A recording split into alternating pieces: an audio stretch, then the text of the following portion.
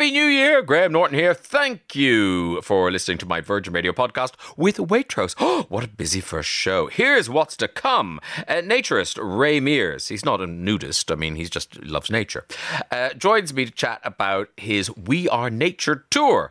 Comedian Ellie Taylor fills us in on the series of The Great Pottery Throwdown. Actress Claire Sweeney speaks to us about her role in the UK tour of Dolly Parton's 9 to 5 the musical. And BAFTA-winning director Joe Wright talks to me about his latest film, Cyrano. But before we hear from our wonderful guests, let's chat to Maria to solve the first problems of the year in Graham's Guide. 2020-2022. Yes, and happy birthday to you and me and them in the behind the glass. Yeah. Einar. And the jingles. And the jingles. And even the Maria. All of us. And the jingles.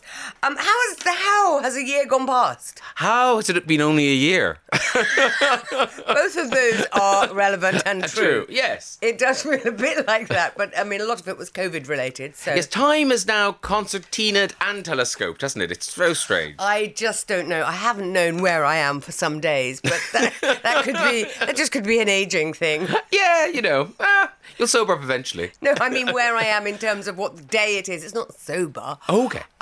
Sorry for maligning your reputation. Yes, exactly, Graham, exactly. I did my Christmas Day swim this year. It was first year for 5 years that it was very dank and grey and cold. But still a marvellous turnout, can I say? Oh, really? Yes. But wow. People are nuts, aren't they? But is there at least a vat of mulled wine to get you to the other side? Well, we normally do a vat of mulled wine, but, however, this year we couldn't because didn't want to encourage people to be together. Oh, sorry, I thought someone was trying to tell me something. But, they are. Are they? I don't know. Sorry, you didn't have a vat of mulled wine? Not that day. No. Have I got your full attention or not? Well, you didn't, but now you do. Yeah. And I'm ahead of the game, Graham. My tree is down. The doctivity is dismantled. Well done. This is good, because last year your Christmas tree was up till about, March or something. Yeah, and then it went outside without the decorations. But now this year I'm kind of going, okay, new year. Let's go. I came back and my tree was gone. What? I know. Somebody stole it. Well, no, I think the cleaner did it. Cleaner stole it. Well, yes. They'll probably put it in storage for next year. They'll probably open a cupboard and find it. That's quite a nice job for somebody, that somebody's done that, isn't it? Yeah, but I'm sort of freaked out because I'd arranged someone, because I got it from a company that come and collect it. Right. They come and take it away again. Yes, I've got one of those. It's gone.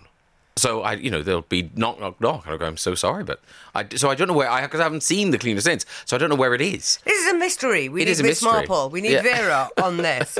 I did have. I'm wearing sweatpants today, Graham, as you can see. Yes, I can. Because obviously we have all gained a little bit of weight over the Christmas festivities. Speak for yourself. Have you not? No. I'm annoyed by that. Don't be so smug.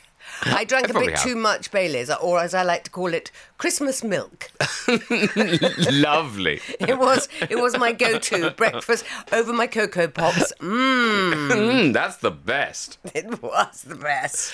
So are the tracksuit because you've expanded to that extent? I've expanded. Have you pulled the ripcord? Have you let go? I haven't pulled the ripcord yet.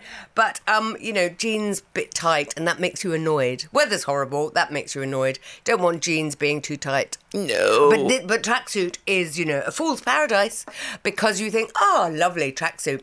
Cake. Nothing to stop you. And then suddenly... bad things. There are no barriers to the fatness. But no, we're under control. We're back in the gym. Well, you look... I haven't got back there yet. You look marvellous. Have you got some letters? You haven't got your glasses on. What? Exactly. You said you look marvellous. I said you haven't got your glasses on. And you're very far away. I have got letters. Yes, indeed, I have. Virgin Radio. I'm going to read you the first problem of the year. Okay. Dear Graham and Maria, I live with my partner and her 11-year-old daughter. The elder sister often posts us gifts, ornaments, art, crockery and whatnot for our house, for birthdays and for Christmas. Lovely. But she always goes for a style of ornamental item that we'd never dream of choosing ourselves. It seems to me that she just buys items that she likes and are exactly to her taste and then sends them to us.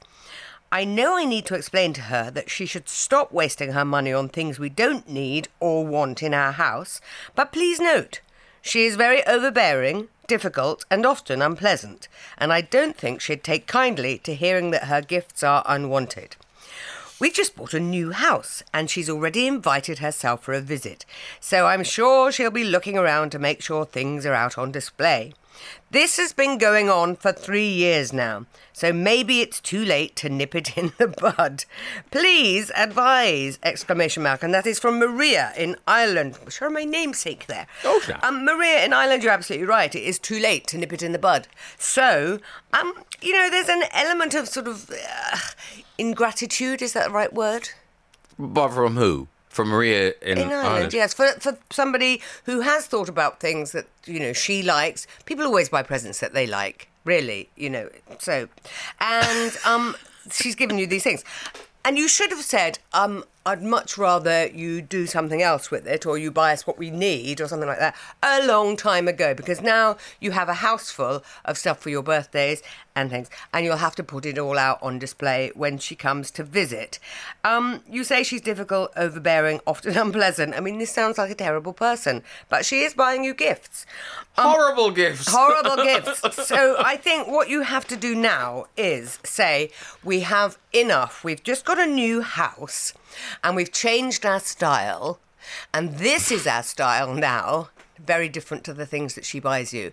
Or we're going minimalist and we've decided that this is going to be the new look, so we don't know, and we have everything we need. We are lucky indeed. So we would like to suggest that we all donate some money to a charity for Christmas and birthday presents, if you so desire. We absolutely do not need any more little tchotchkes. Yeah, I mean, yes, it's too late to nip it on the bud. I would say you let the bud wither on the vine. How do you do that then, You Graham? just let her come to the house and see that nothing she ever bought you is there. And she'll ask, and you go, "Oh, we didn't really think they fitted into this house." Oh no, that means confrontation, Well, face to face as well. But your thing of saying we have enough now, please stop buying us things—that's confrontation. I know, but that's not saying your stuff isn't out.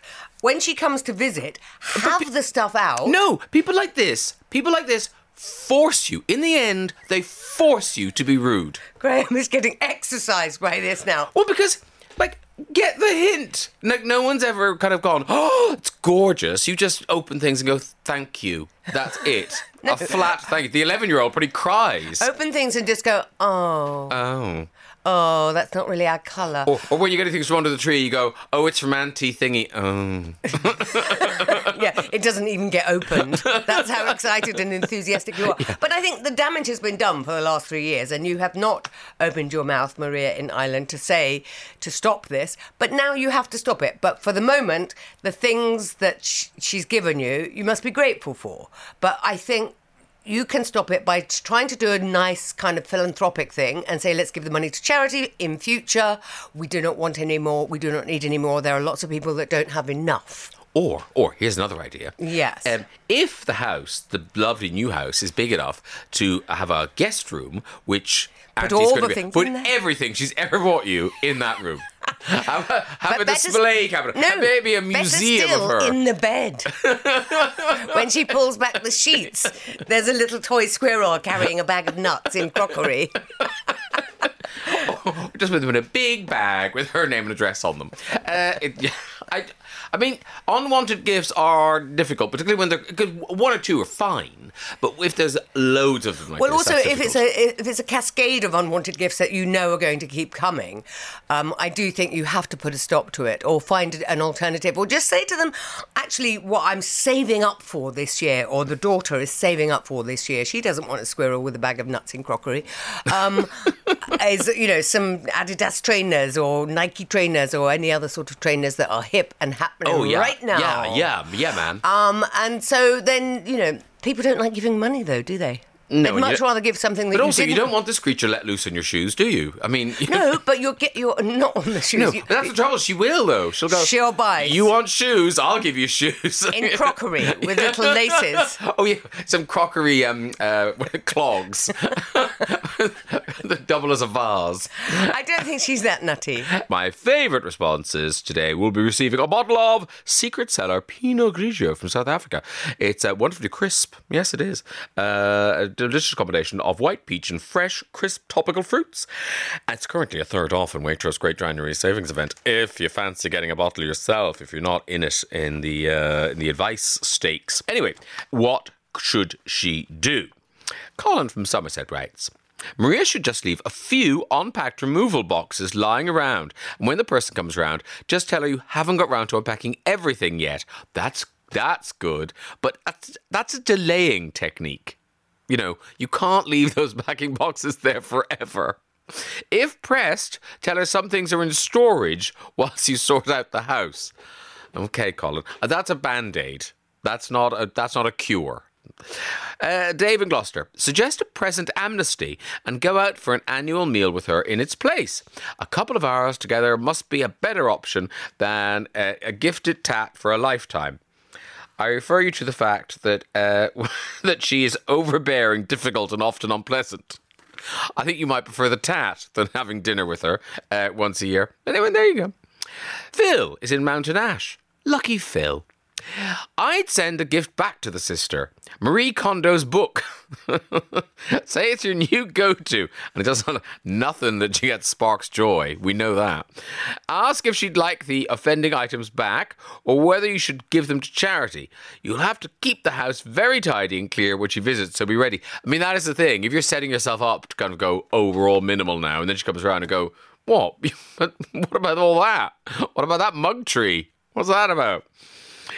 Janet says, what a shame that it's all the sister's previous gifts that were lost in the move. Tell her you've got so many things you need for the new house that you've prepared a list, a bit like a wedding list. You could do that. I'm not sure. I'm going to give the delicious bottle of Secret Cellar Pinot Grigio to Colin from Somerset, because at least it's some sort of solution. It's a temporary solution, but it's some sort of solution. Graham's Guide. I'm going to read you another problem, whether you like it or another one. You've two of them. Yes. Oh, that's how this works. Endless. Okay. Dear Graham and Maria, our long-term friend Samira has been in a relationship for the past 3 years. They started dating just before the lockdown. Is that 3 years ago? What? And he wasn't getting any work during this time as his industry was stalled by the pandemic. However, since the world has been up and running... Has it? He's still not been working. Staggering. Up and running, yes. Drunken stagger.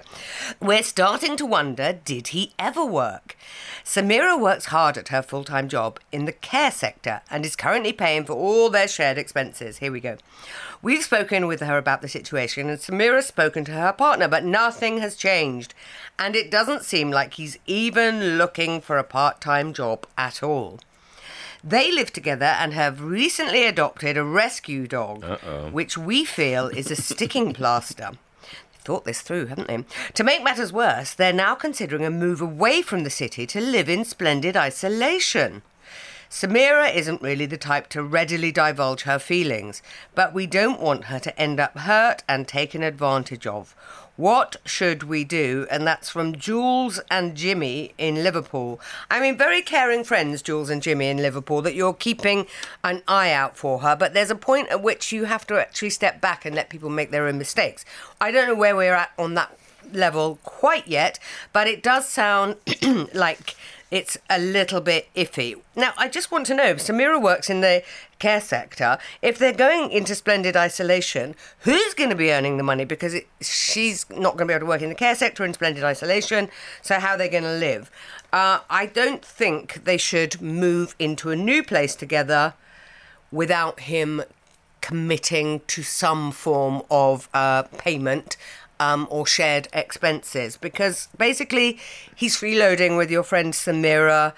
She probably loves him. She doesn't want to lose him, all of those things. But at what point, you're right, Jules and Jimmy, at what point does she say, I can't shoulder this anymore, especially if we're moving to a new place, we've got the dog now, we're leaving the city, we've got to work. How are we going to live? But also, don't you think there's a whiff of kind of controlling and manipulation from Jules here? and Jimmy? No, from the no worky boyfriend. Well, because I don't know. you kind of think of, we've got a dog together now, and now he's trying to move her away from the friends who are quite rightly going, hello, we're waving some red flags here. Yeah. Because that guy hasn't worked for 3 years. Well, you say control and manipulation, but, she's been with him for 3 years. And obviously, these things, of course, coercive control can be very slow and insidious. But you need to have a willing partner. I'd like to know a bit more about Samira's past and how what the relationships she's had before, because sometimes you just keep making the same mistakes again. So I do think, even though she's not telling you anything, Jules and Jimmy in Liverpool, you do have to sit her down and say, this could go horribly wrong, and we really are trying to stop you doing that before you ruin your life, have no money at all, and a dog, and are stuck in splendid isolation. That sounds like a terrible place to be. But at least look for a job. I mean, okay, if you can't find one, you can't find one. But if you come home and you kind of, they're sat where they were when you left, and, you still have to feed the dog. Yeah. And kind of like, what's going on here? Well, it says also it doesn't even look like he's looking for a part-time job. Yeah. Why is he only having a part-time job? Well, because it's better than no job. Oh, okay. It's baby steps, Maria. Well, baby I know, steps. but maybe he's saying I can't have a full-time job because of the dog. Yeah, we've got a dog now. Maybe that was... I mean, that's, now we've that got was the the dog. theory I'd of- love to work, but now we've got a dog. I mean, dogs can stay on their own for It was 4 my hours. dream to go back to work, but you rescued that dog, and now look. The bottom line, Samira cannot afford to prop up 2 people and a rescue dog, however lovely that rescue dog is. The rescue dog should stay, the man should go. Yeah, keep the dog. How do we do that, though? Keep the and then dog. she's going to be lonely, and she's going to blame Jules and whoever it was, Jimmy in Liverpool. Jules and Jimmy in Liverpool. No, she'll thank them. Eventually. Yeah, because she'll have so much more money. She'll be on the, living in the back of the But don't you think, Graham, people do sacrifice an awful lot because it's better than not having a partner at all? See, I know people do that. That makes no sense to me. Well, I agree with you, but for some people, they would rather just pay for everybody for everything and have somebody that they can call their own. Because the thing is, I always think better to be miserable by yourself than to be miserable with someone else. But she won't even be miserable by herself. She'll have a lovely dog. Yeah, but she'll be poor if she's with him. Oh, yeah. Oh, yeah. She'll be richer if she's just her and the So we're dog. basically saying, Samira, you need to give the heave. Yeah, the dog will have nicer dog food. You will be dressed better. Your hair will get done more often. It's a win-win, I think. Unless, miraculously, he hears this and thinks, oh, game's up, I better get a job. I would like Jules and Jimmy to let us know what happens. All right, what should they do? Oh, dear. Sarah in Cornwall writes, given that Samira works in the care sector, who we know are desperately seeking new staff, perhaps she could bring a job application application form home for her partner. If he doesn't want to complete it, she will know his true intentions. Good call, Sarah in Cornwall. Because if you lead the horse and doesn't drink, then you know that horse is not thirsty. That's one thing. Bunty and Cheadle, here we go. Oh, the year has flown by. Bunty and Cheadle's back in Graham's Guide. Samira's entitled to make her own decisions. It sounds like she's not headed for a good situation. But if so, that's where you come in. Pick her up, dust her down, and set her back with a bit of a booster. It's the mistakes we make in life that are the best lessons. I wouldn't offer to walk the dog, though. I agree with you, Bunty, to an extent. The mistakes in life are our best lessons if we learn from them. The problem is you do see people making the same mistake over and over again. So, Samira might leave this relationship and suddenly she's with another guy who, mysteriously has lost his job. So, but you're right. Basically, I think Jules and Jimmy need to be there, don't they? They need to be the ones kind of, at least so she knows she's got something to fall back on and they're going to be there to support her. Ian in Preston, write Samira a letter. We hope you will be happy. We worry he is manipulating you, but you are free to make your own choices. We will always be here for you. Well, you could just say that to her, really. I mean, it's nice of you to write a letter. But you've written to us. I mean, clearly you have form. But I think that's the sort of thing you could say to somebody's face. Because, yes, you don't want to say, don't do it.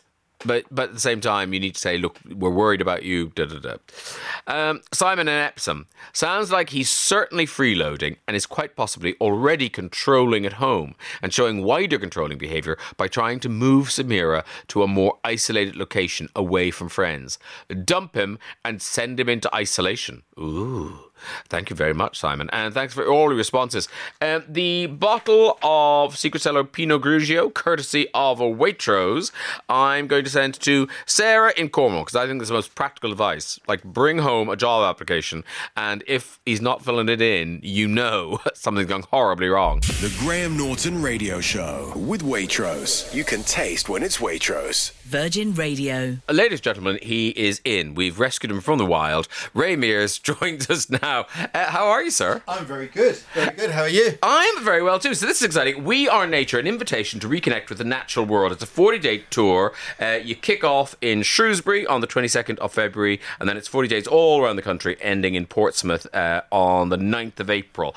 So if you go, what happens? Well, I mean, the tour is all about our senses and how we can make better use of them. If you want, if we take a closer look at the natural world, we will discover it's more amazing than we ever realised. And each of us has hardwired into our system incredible sensory abilities. Our sense of smell, hearing, sight, taste, everything is incredible. But today, the way we live, we don't use but a fraction of it. And what I want to try and do, if I succeed, is to switch on and turn up the volume to people's internal radios, if you like, to turn the volume up to what we're receiving all the time so that we start to notice more around us. And of course, what's interesting is, I think people, if they want to connect with nature, they often think, oh, well, I'll go somewhere else. I'll go to a tropical rainforest, or I'll go to a safari or something. Yep. But because of the last 2 years, it's time to look closer to home. You can look closer to home. I mean, to start with, you're exploring the nature within.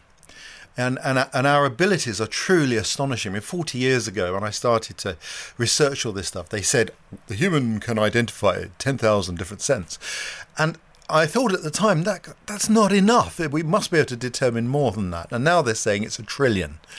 So, wow. It's really interesting. And that our senses are as good as other animals, in some cases better.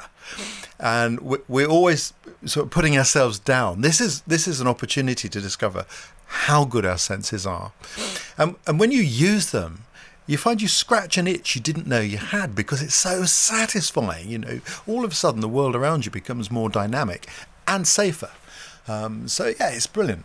But also, isn't that thing where if you go for a walk down a country lane, you can have a nice time, but actually, if you do recognise smells, or if you do notice things, or know the name of that bird, or know the name of that tree, the walk is so much more. Yep, exactly that.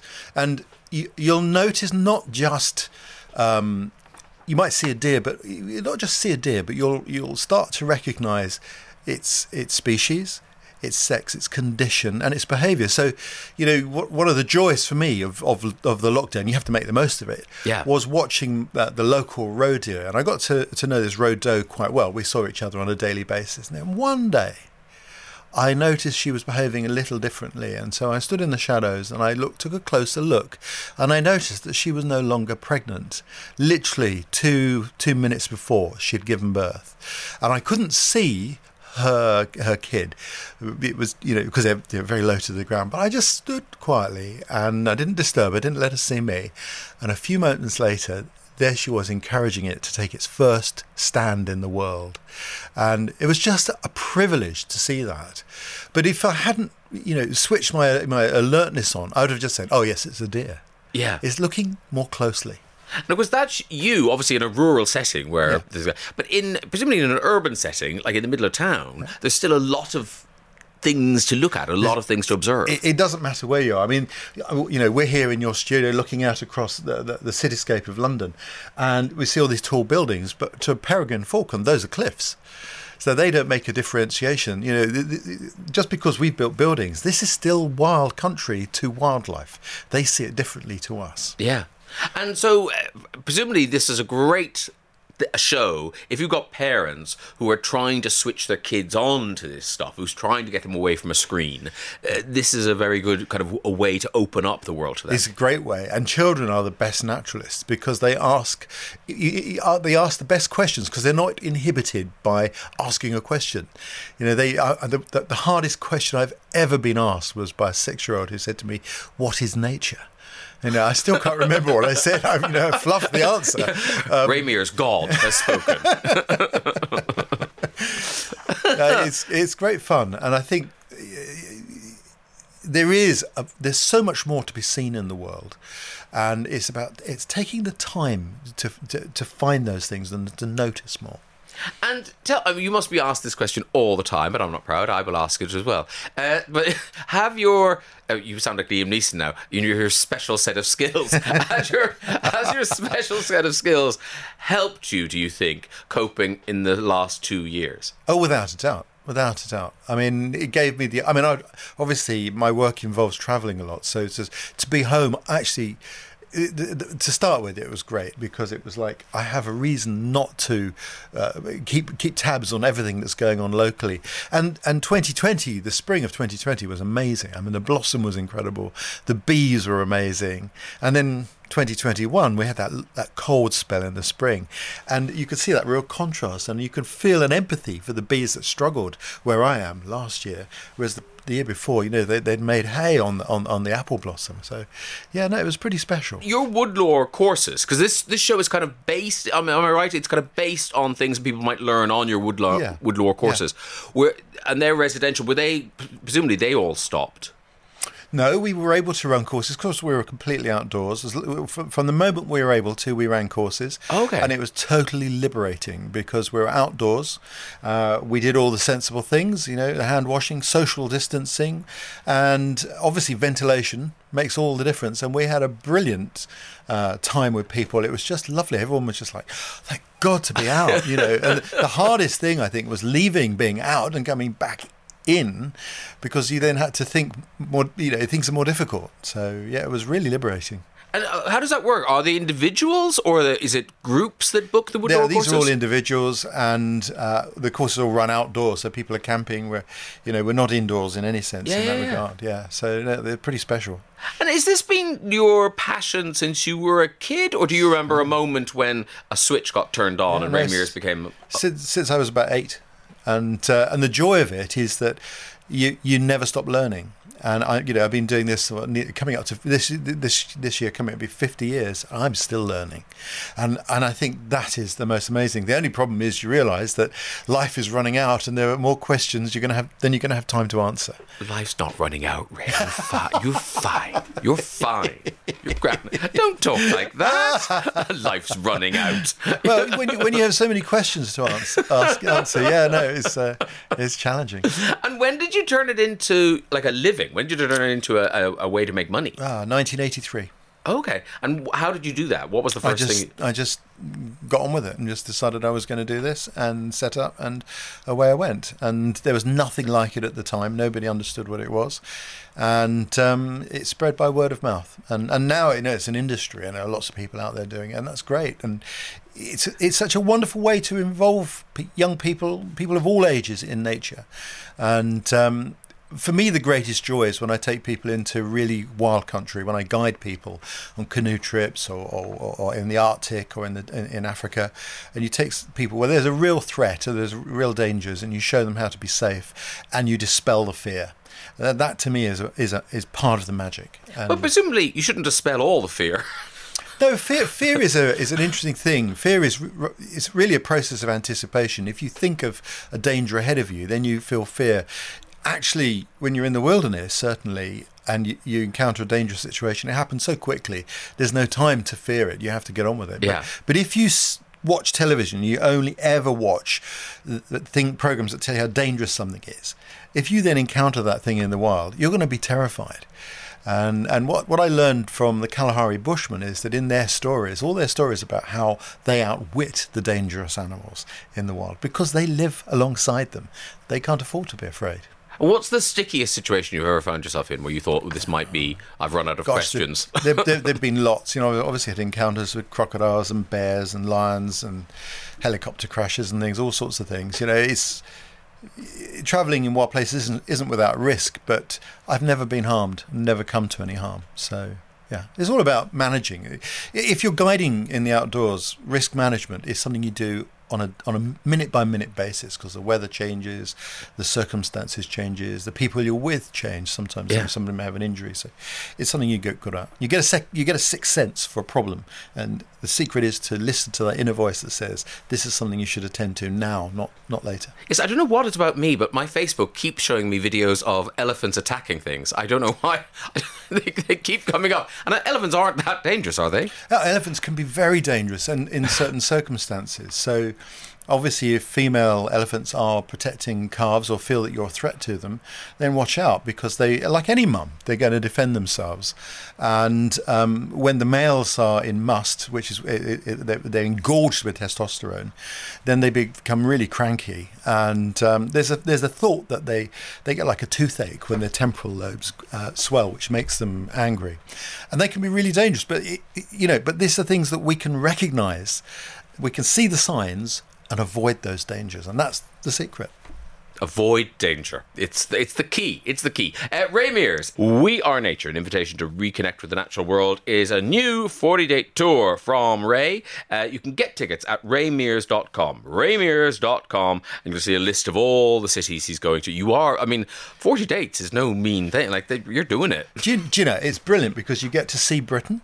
You get to see Britain better than the politicians do. You see those towns that are doing well. You see those towns that are struggling, and you get a real view of the people there. I love that. I love meeting people, and it'll be special after all that we've been through to hear people's voices and the different accents up and down the country. I love it.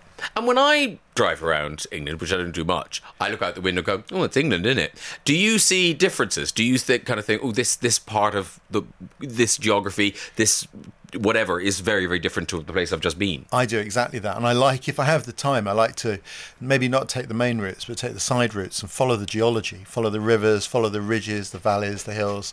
And I look out at the different habitats. So if I'm in the Peak District, I'm thinking about the birds that I could find up on the cliffs, and how different species, different wildlife. I notice the different trees, where there's overgrazing, which is a lot of in Britain.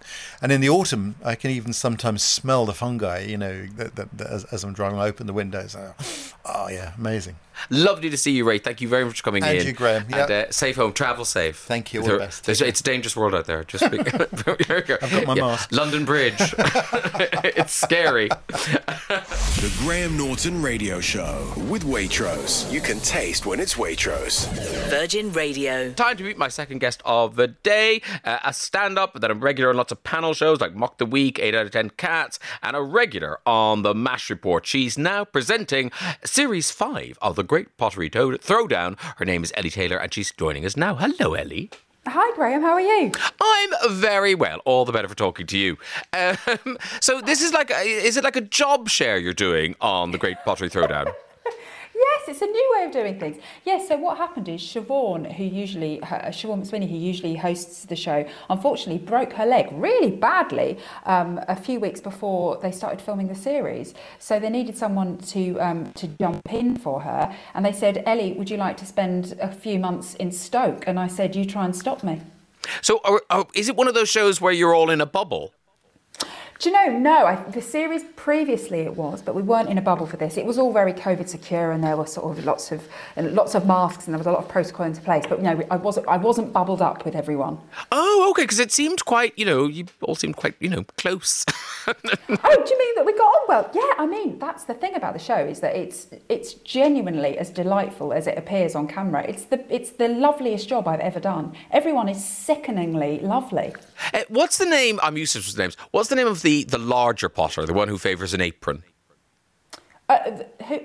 Like the judges, the two judges. Oh, do you mean Keith, the one who cries all the time? Yes. I mean, is he okay? Because, I mean, normally, if Mary Berry sheds a tear, I shed a tear. But Pete, you're just like, all right, love. Keith cries yes. I mean, I think in the first show it was 5 times. That was quite exceptional. But he does it off camera as well. He can get very, very effusive talking about pottery. I assume he needs to be hooked up to some kind of IV fluids after each show because he's so dehydrated. But they're genuine tears, and he's just very passionate about clay. Because you can't predict when it's going to happen. Because I've seen a preview of tomorrow night's show where they're making the clocks, which some of them are amazing. But, I didn't expect him to cry at the tent that was made into a clock. Well, there you go. I know. I mean, especially because I think Keith and Rich, the other wonderful judge, they just know so much about clay in a way that, someone like me just wouldn't appreciate. They appreciate the really small bits of detail and the hard work that's gone into any of the makes that the potters do. So, yeah, exactly that. Sometimes tears will come from really quite left field. And presumably, you got the call, here's a gig, and you thought, yeah, all right, I'll do that. But how quickly do you become invested? How quickly do you start to care about these contestants? Very quickly, surprisingly, I think. On the first day, by the end, I'm rubbish at names, absolutely rubbish at names. But by the end of the first day, I had easily learnt 12 potters' names because I'd spoken to them all. I'd learnt about, where they come from, their families, why they were doing the show. They're just, honestly, it's such a lovely bunch of people. I think pottery, I don't know, as an art is, I don't know, it just seems to attract lovely people. And again, the viewers seem to be so lovely. The whole thing is just so sort of kind-hearted and uncynical. It's such a lovely show to be a part of. And when you're going round the room on day one and you're meeting them all, do you, even before you see a single bit of pottery, in your head are you going, loser, winner? Do you know what? I'm sure we made predictions, or I certainly did, because I'm nosy and like getting involved at the beginning, but I don't think I picked. No, I didn't actually. I thought one person was going to win and that person did not win. Oh, so you know the winner already? Oh, yeah. Yeah. Oh, I mean, yes. I don't. What's annoying is I watched episode 2, which goes out tomorrow night at 7:45 on Channel 4, and I think, and because it's such a clever show, you do become immediately invested and want to know. They cut off the bit where they send somebody home, so I still don't know who goes home tomorrow night. Oh, right. Well, you'll have to watch, Graham, like everybody else. I felt like throwing pottery. I spent 50 minutes of my life. Who's going home? So how many episodes do you do before Siobhan hobbles back into the place? She does hobble back in. So yes, I do 6 by myself, and then 7 is lovely because we do a handover between us. So I sort of fill her in about all the potters, and then Siobhan does 8 and 9, and then I pop back. I pop back for the final, where I cry almost as much as Keith does. So that was lovely. And it seems a cruel location for someone with a broken leg. It's a lot of stairs. It's the worst location. Gladstone Pottery in Stoke is absolutely beautiful. But, an old pottery, it's cobbles galore. You couldn't ask for a worse surface. So, yes, there was a lot of, there was lots of wheelchairs and practice runs with the wheelchair to make sure Siobhan could get about. But she did very well. She really did. And how was she by the final? Was she kind of up and walking again? She was on crutches, but yeah, much better than when she first came back. So yeah, she did. She was very brave. She was very stoic. Very stoic and Stoke. So you do the presenting, but you've also done. Actually, I see you were in Ted Lasso. Yes, very exciting. Have you seen it, Graham? Do you know what I think I saw the first episode, and I guess I didn't like Feel Good. I just thought, you know what, good for you, good for everybody. But I mean, you can't argue with its success. It's huge. Absolutely can't, no. And I think, especially in the States, I don't think it's big over here, but in the States, it's just another level, I think. So yeah, it's an amazing thing to be a part of. I feel very, very lucky to be a little small part of it. And do you still try to keep the acting going, or because of the stand-up and presenting, presumably that's hard to kind of find the time to do the acting? Yeah, I do a bit of everything, which is wonderful. But it's a juggle. It is a juggle, Graham. But I feel very fortunate that I can do such a variety of things. And each week my diary is so randomly odd. Mixing different disciplines. So yeah, I'm doing it all and more again this year of a sort of bits of everything, really. And your first book, My Child and Other Mistakes, came out 2020. Big hit. Are you doing more writing?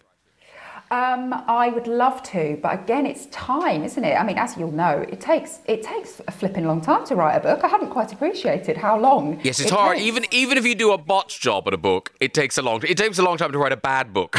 Never mind a good book. Right, yeah, absolutely. And I would love to write novels like you do, but I can't. My one was all about having a child, and it was non-fiction. But the idea of a novel and the planning involved in that just blows my mind. So one day, I mean, fingers crossed there's another, 3 or 4 month lockdown, Graham, every cloud, and then I might bosh a bad book out. But I'd need some time. But one day I'd love to write another book, yeah. All right, Ellie. Well, look, good luck with the rest of the Great Pottery Throwdown. I didn't say that because you've done it all now, so it is what it is. But it is a lovely show. You do look like you're having a very nice time. Very nice Sorry time if it's too feel good for you. No, do you know, oddly, because they kick people out and people have disasters. There's enough sadness and horror, and then there's sobbing Pete in the corner. So I'm good. Excellent. Oh, I'm so pleased. Thanks, Graham. All right. Take care, Ellie. Really good to talk to you. Cheers. Bye. Bye. Still to come, we have the return of Saturday Night Dinner. We'll be joined by director Joe Wright, who's talking about his latest film, Cyrano, and the gorgeous Claire Sweeney will be filling us in on the UK tour of Dolly Parton's 9 to 5, the musical. But first, we've waited and waited months for the return of this. Guess. Guest. Yeah, people are now going to try and guess the name of this voice. I have trouble remembering lyrics just in general. I remember jams, I remember the tunes, but do you remember the one that you did that goes like, it's just you singing and piano, and I was like,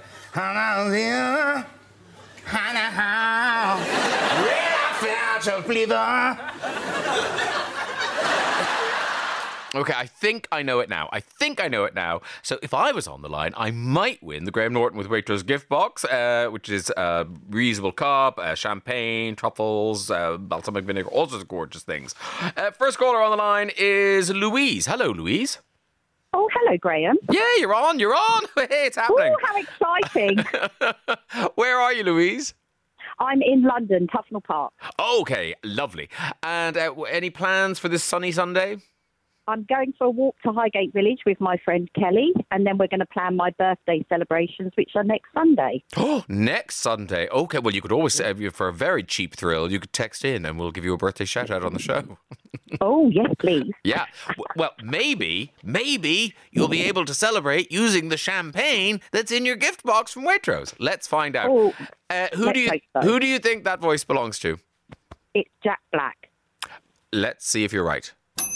You are correct. No, because I thought it was Jack Black, and then when you said Jack Black, I thought, the first person can't be right. But you are right. That's brilliant.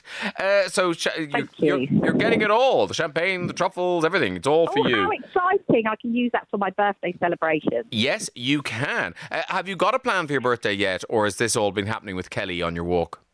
It's going to be all worked out with Kelly on my walk. Okay. Because I like to celebrate my birthday for the whole of the month, so I've got to put a few things into place. Is it a big birthday, Louise, or just you? No, it's not. But I think as you get old, you should just keep celebrating as much as you can. Yeah, if the last 2 years have taught us anything, it's that. Yeah. Exactly. Is there anyone else you'd like to say hello to apart from Kelly? I'd just like to say hello to all my family who are listening and to anybody else who knows me. And we absolutely love your show, Graham. Oh, it's very kind of you. Yeah, well, you're a winner, baby. Well done. Thank you. Yes, the Waitrose gift box will be winging its way to you. Congratulations, Louise, and happy birthday for next weekend. Take care now. Thanks very much, Graham. All right. Enjoy your day too. Bye. The Graham Norton Radio Show with Waitrose. You can taste when it's Waitrose. Virgin Radio. It is time to meet my first guest of the day. You'll know her as an actor from Brookside, Clocking Off, Merseybeat, as the host of 60 Minute Makeover and a panellist on Loose Women. Now she's back on the stage, starring in 9 to 5, the musical. It is Claire Sweeney. Hello, Claire. Hello, Graham. Good morning. Hi, how are you? I'm all right. How are you? I'm very well. I mean, so you hit the stage, it's the 13th. When is that? Is that next Thursday? next Thursday. So I finished pantomime on Sunday, started rehearsals Monday. And it's all about 9 to 5. It's felt like 24/7. I've been working so hard. That's so much to learn, Graham. So much to learn. Hey, but I'm loving it. Where were you doing panto? I was up north in Liverpool, Southport, and then I came down to London and started Monday morning. But like, presumably had you been learning it before you got into the rehearsal room? Yeah. Well, I was trying to learn it in the dressing room while being a fairy godmother. Very camp. Being a fairy godmother, a Scouse fairy godmother, trying to be this broad American sassy woman, So yeah, multitasking, but just happy to be working after like everything we've been through the last couple of years. I mean, just the joy of getting back on stage and working it's just been brilliant. It is that weird thing, though, isn't it, in this industry where it always seems to be feast or famine. It's either nothing or like, stop giving up, I need to stop. Well, be careful what you wish for, no, exactly, isn't it? Exactly. But listen, you know what, Graham has gone? Oh, no, you go. Well, I was thinking, oh my God, okay, at one point, you'll laugh at this, at one point I thought, well, we're going into a lockdown on the 27th. So I started eating, like when these animals eat and store up for the winter, right? So I chucked the script to one side and just took to chocolate and food thinking, we're going to lock down, the show will be postponed. Nothing happened. Then I was like, oh my God, I've gained a stone and I don't know my words, I better crack on. Yeah, the wardrobe department are going, this is your costume? I know.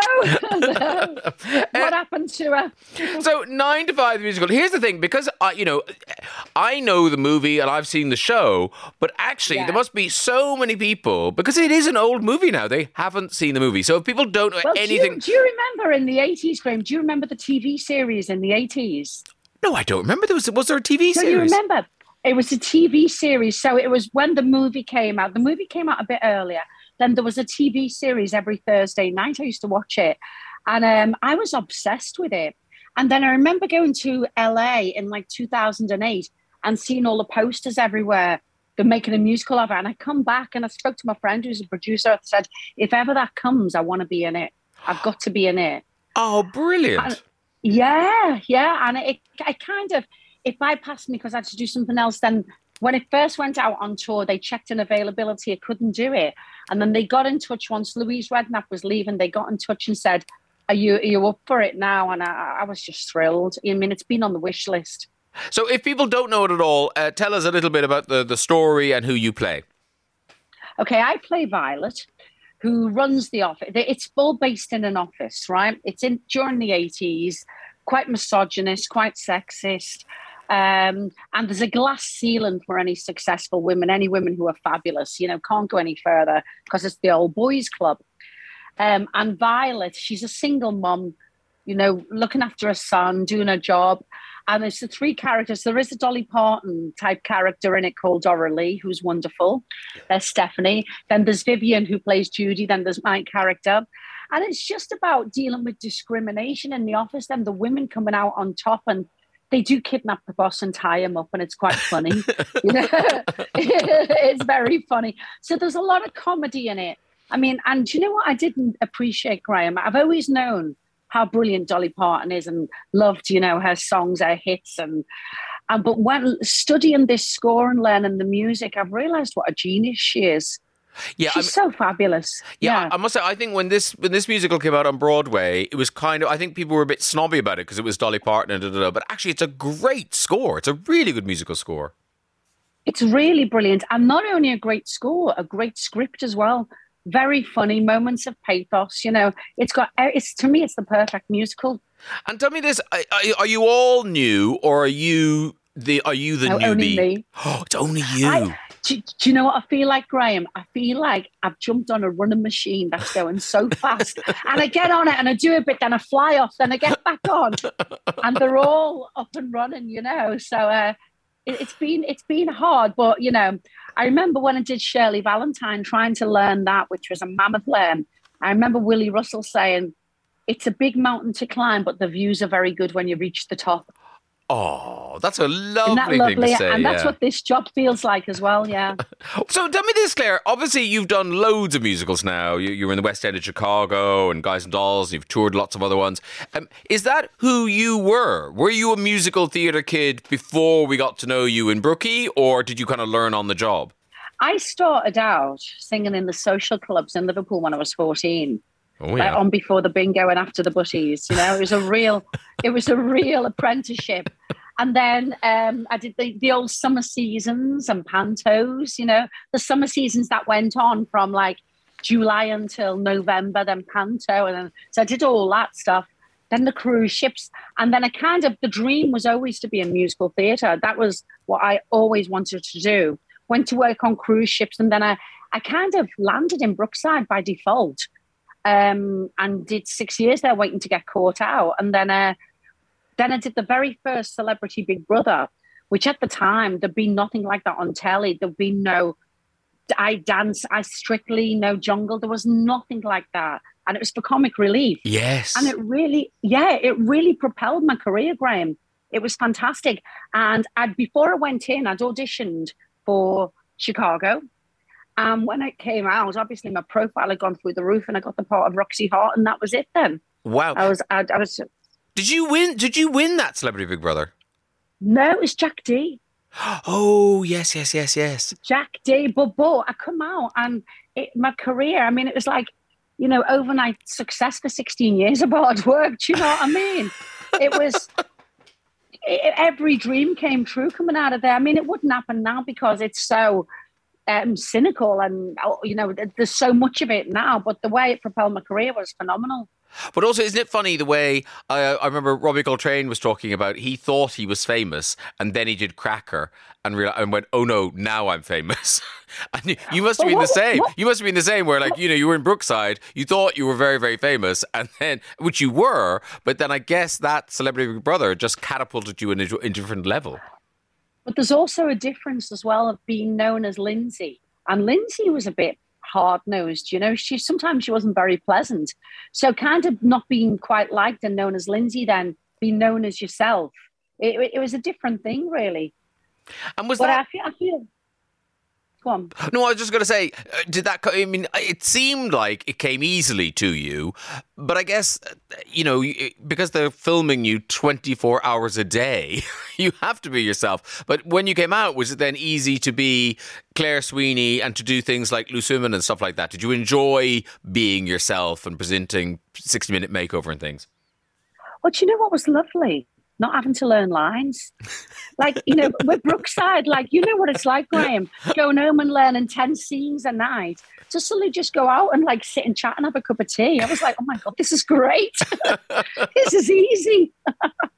Yeah, it's weird going to a job thinking, what do I need to bring? Oh, nothing. Just me. Nothing. Yeah, just read the papers on the way in and have a cup of tea and you're done. I just need to show up. Yeah. If only that was 9 to 5, but no, a lot of work in 9 to 5 the musical. It's a huge high energy show, but it is such a good night. I've seen it a couple of times and loved it. I really enjoyed it. Yeah, oh, that's good. So let's have a great time. You start this Thursday, enjoy it, South End, and then touring around the country, Manchester on the 5th of March. If you're looking for tickets or information about where the tour is going to be going, you go to 9, the number 9, 2, TO, the number 5, themusical.co.uk, and you can find all the dates and ticket information there. Claire Sweeney, good luck to you. Happy New Year. Thanks for joining us. Take care of yourself. Thank you, Graham. All Bye-bye, right. darling. Bye, Thank you, bye-bye, love. bye-bye. The Graham Norton Radio Show with Waitrose. You can taste when it's Waitrose. Virgin Radio. Time to meet our second guest of the day. He's one of our most successful directors with films under his belt like Atonement, Pride and Prejudice, Anna Karenina, The Soulless Pan, Darkest Hour, and now he returns with a musical romance, Cyrano. His name is Joe Wright, and he's joining us now. Hello, Joe. Hello, Graham. Hello.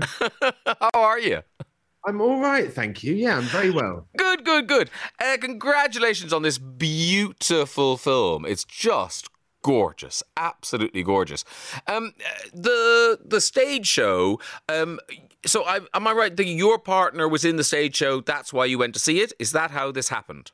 That's correct. Hayley invited me up to a little workshop production they were doing in Connecticut, and I saw her and Peter Dinklage together playing Cyrano and Roxanne, and was stunned by the immediacy and emotional power of their connection, and asked if I could make a movie of it. Oh, right. So this was your idea. They didn't kind of tug your sleeve and go, Joe, would you like to? No. I had to ask that. I had to ask Hayley first, and then she gave me permission to ask Pete and the writer, Erica. And were you not tempted to get involved in the stage production? Have you ever directed the stage? Yeah, a couple of times. I've done a couple of shows at the Young Vic Theatre. We did The Life of Galileo with the Chemical Brothers doing the music. And then I also did a play about Patrice Lumumba with Chiwetel Ejiofor. Oh, wow. So the look of this film is the art direction and the setting is just gorgeous. I don't know where Bergerac is, but I'm guessing it doesn't look like this. Where did you film it? How did you decide on the style of the film? Well, the original is set in 1640 in Paris, but we were shooting during COVID lockdown, and so we couldn't go to Paris, and we couldn't replicate Paris anywhere else. So we went to a little town called Noto in Sicily, which is this kind of Baroque masterpiece built in the early 18th century, and created a bubble there, locked down ourselves there, and made a film with this incredible city as our backdrop. Oh, well, I'm surprised because it looks almost like North African. It's so kind of, or is that just the way you've shot it? No, I mean, I guess Sicily is quite close to North Africa, really. There's a lot of North African sort of imagery there and reference there. And in terms of the stage show and to the film, how much did it change? Did you kind of rework the script and the way the songs were used and things like that?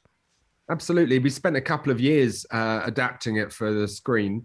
And it changed considerably. I mean, I think that the theatre version was very, very pared down and simple. And we were able to give it a lot more scope in the cinema. The war scenes certainly had a much bigger scale. But the songs also, we retooled often, wrote a couple of new songs for it. And made sure that the songs are constantly moving the story forward. I guess in the theatre, it can be a little bit more like a concert, whereas in a film, it has to constantly move the story forward. And did you fall back on any of your early skill set? Because am I right that you started off doing music videos, didn't you? No, I started off trying to do music videos. Oh, okay. Yeah, but all my mates were doing music videos, and I thought that I should as well.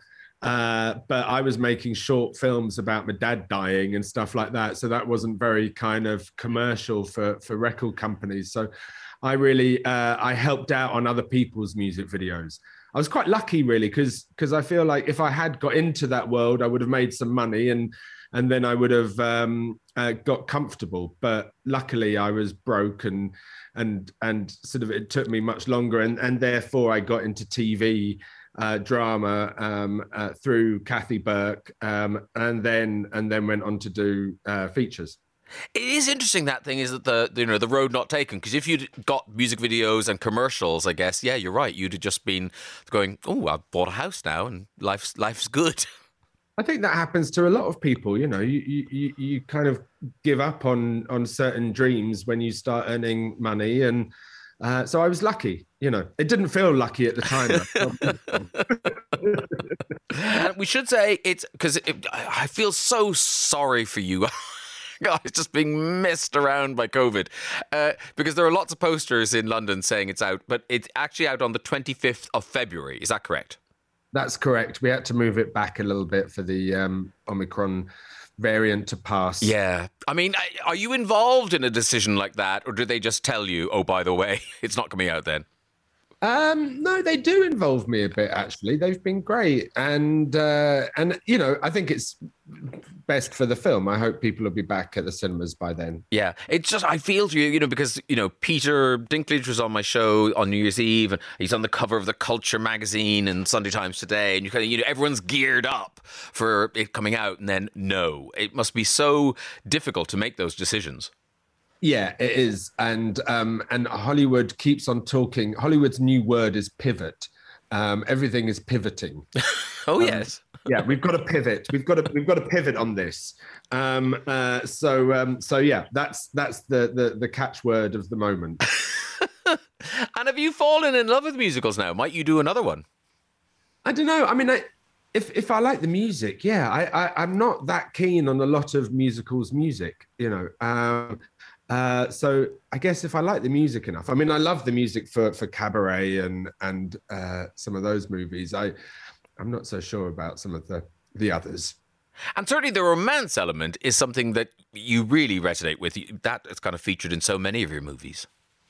Yeah, I like love. And I think how we love and how we love each other. And how we're afraid of love, it says so much about us as human beings. So it kind of is a great way of thinking and looking at who we are. And are you working on something at the moment, or is the world kind of shut down for you at the moment? At the moment, it's kind of shut down. There's a film I hope to make towards the end of the year, but as of now, we're just focusing on this.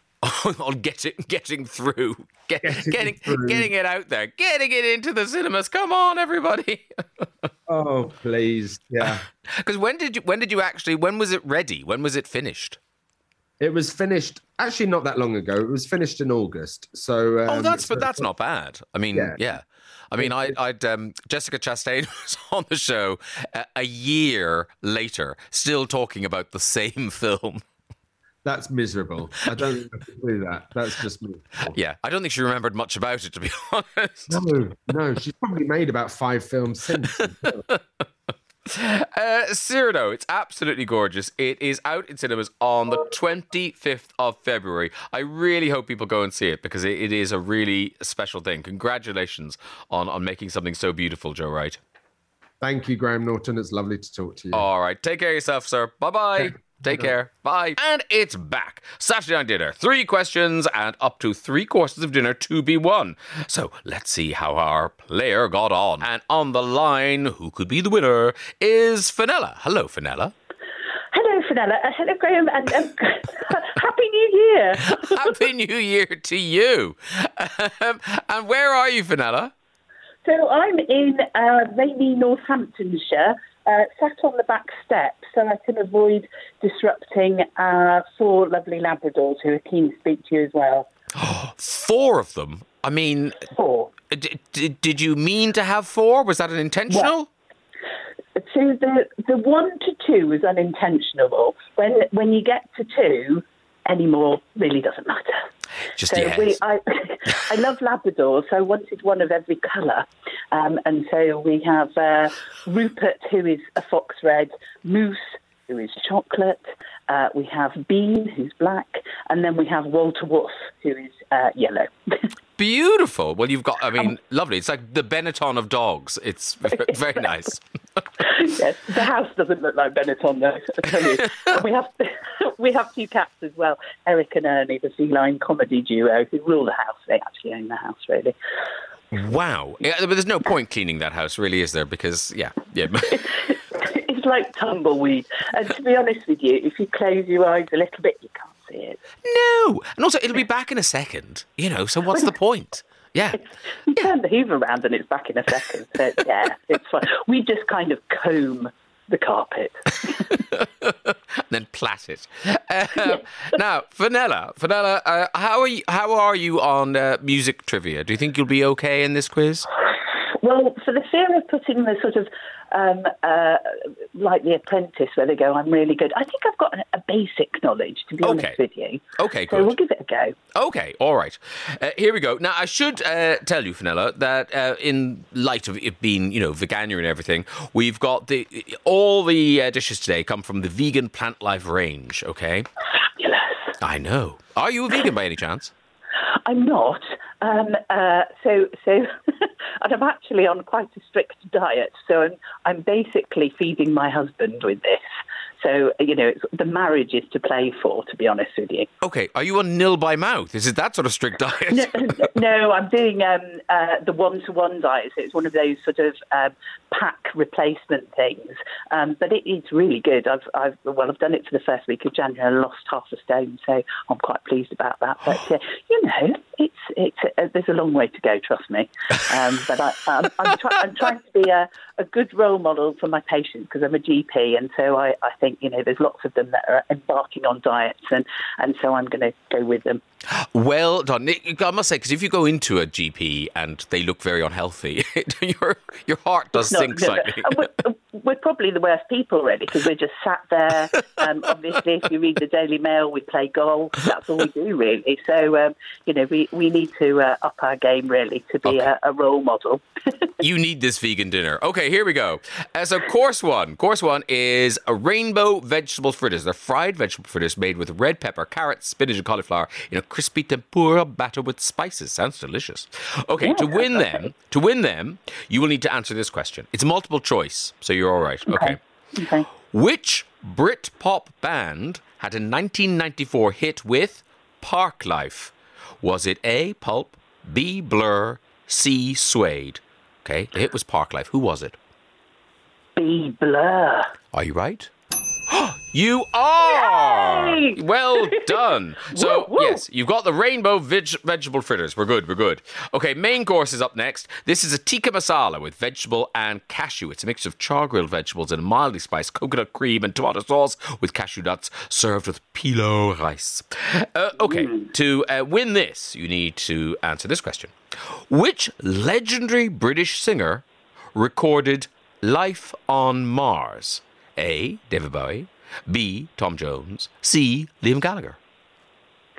A, David Bowie, the great, the late, sadly. And you're correct again. Well done. You've got the tikka masala with vegetable and cashew. So you've got two courses. Now, this is the one, really. Even you are allowed a little cheat day on this. This is Plant Life chocolate ice cream. It's a rich and creamy non-dairy chocolate ice cream made with oats, coconut, and dark chocolate powder. I mean, you could eat that, couldn't you? Yeah. Hello. That's mine. Yeah, exactly. You probably lose weight eating it. Absolutely. Yeah. Well, bending down to the fridge to get it out. Well, exactly, yeah. If you put it right at the back of the fridge, you'll have to lean in. Yeah, all sorts of exercise. Okay, which of the following was a hit for Dire Straits? Dire Straits. Okay, was it A, Life's What You Make It, B, What Is Life, or C, Walk of Life? Oh, that's C, Walk of Life. You are correct! Oh, Fenella in Northamptonshire. Dr. Fenella, you have done very well. You've got an entire meal. You won everything. You won the vegetable fritters, you won the tikka masala, and you won the chocolate ice cream. Woohoo! Well done. I didn't need to go to Waitrose this morning. I was on my way to Waitrose listening to you when you put the thing in, so I thought, I'll do that. What a waste. I've got to go back. You do, to claim your goodies. Is there anyone you'd like to say hello to apart from the dogs on the radio while you're here? Well, I'd like to basically say hello to all my NHS colleagues. You're doing amazing things, and just stay strong. To all my guys and gals at the Weavers Medical Centre, where I'm a doctor, and all the guys and gals at iCash in Peterborough Sexual Health Clinic, where I work as well. And all my family, my husband Jeff, dogs, cats, and anyone else who knows me. Well done. That was very, very good, Fenella. You have made my 2022, I have to say. I'm just so thrilled to speak to you. I love your programme. It's kept us going through the last couple of years, and and I love your books as well. Oh, that's so kind of you, Fenella. Listen, it's been a joy to talk to you as well, and congratulations on all your vegan goodies. Take care of yourself now. Happy New Year. Thank you. Take care. Bye. Bye. Well, that's the first one of the year done. What a weekend. Thank you so much for joining me on the Graham Norton Radio Show with Waitrose. And hey, make sure you subscribe to this podcast so you can hear a new episode of the best of bits from the show from Monday morning. Speak to you soon. The Graham Norton Radio Show with Waitrose. You can taste when it's Waitrose. Virgin Radio.